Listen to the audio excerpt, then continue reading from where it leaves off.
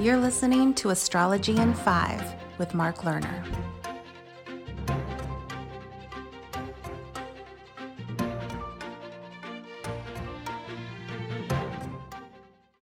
Hello everyone, and welcome to Astrology in 5. Today is February the 18th, and 34 years ago in 1986, I wrote my self-published book, Mysteries of Venus. In this Astrology in 5 podcast number 25, I am continuing to read from several pages in chapter number 3, entitled Planet. So let us return now to Mysteries of Venus. In the 1984 Aquarius issue of Welcome to Planet Earth, I presented a lead article on the Star of the World. This five-pointed star links the USA, USSR, UK, China, and France, the 5 permanent members of the Security Council of the United Nations, and the 5 main nuclear nations. When I was at Findhorn in the late 1970s and focused a lot of attention on the higher meaning of the pentagram and cycles of Venus, the idea struck me about a meditation which could align these 5 world powers and their present leaders.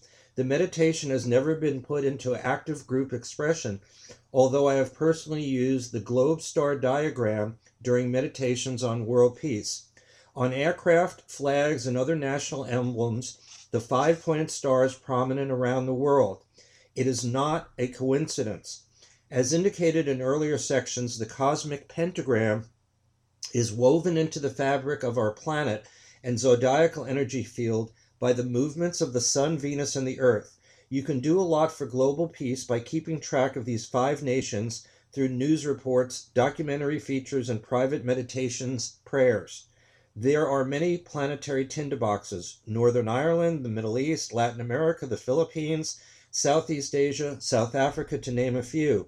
But the 5 main nuclear powers can work in harmony to reduce those tensions if they are willing and can be coaxed into sharing more openly. Use the Great Invocation and the monthly full moon 5-day periods, 2 days of preparation, the day itself, and 2 days of distribution of energies received, to visualize the planetary star and dynamize it with peace, harmony, and wisdom. Whenever you focus on it, your healing thoughts and prayers will have an influence. Before taking a look at certain Venusian qualities in the birth charts for the 5 nations, the United Nations birth map, and certain planetary conjunctions in the future, I want to share briefly about other 5-fold connections. Humanity has been said to originate from 5 racial groups: the red, yellow, brown, black, and white races. The Tibetan Master DK clearly states that at this stage of solar systemic evolution, there are 7 sacred planets: Vulcan, an intra-Mercurial planet, Mercury, Venus, Jupiter, Saturn, Uranus, and Neptune, and 5 non-sacred planets or bodies: the Earth, Mars, Pluto, and the Sun and Moon. The 2 lights are considered to be veiling other planets. Furthermore, for average or relatively speaking unevolved human beings, the 5 non-sacred planets are in charge and ruling over their expression. As the human being moves on to the paths of aspiration, discipleship, and initiation, the 7 sacred planets start becoming far more influential. As a species, humanity is said to be in the 5th root race, called the Aryan, and the 5th subrace, called the Teutonic and Anglo-Saxon. These races are associated with humanity's need to focus on mental development, and particularly now shift away from emotionalism, desire, toward the higher attributes of the concrete or scientific mind.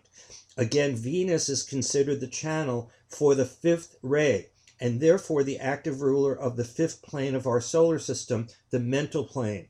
On this vibratory level, human beings' mental processes take place, and the soul, or causal body, is found. This information should make you reconsider Venus's prime focus in earthly life. Lower Venus or abused Venus focuses a person on an overdose of personal pleasure and gratification, vanity, laziness, indecision, sensuality, dependence on others, possessiveness. Higher Venus or refined Venus focuses a person on intelligent love, clear thinking, creative ideation, and pure thought form building. The occult phrase, energy follows thought, is crucial for anyone with prominent Venus who seeks illumination from the power of positive thinking. Thank you very much for listening to this particular podcast, and we'll see you next time on Astrology in 5. Bye for now.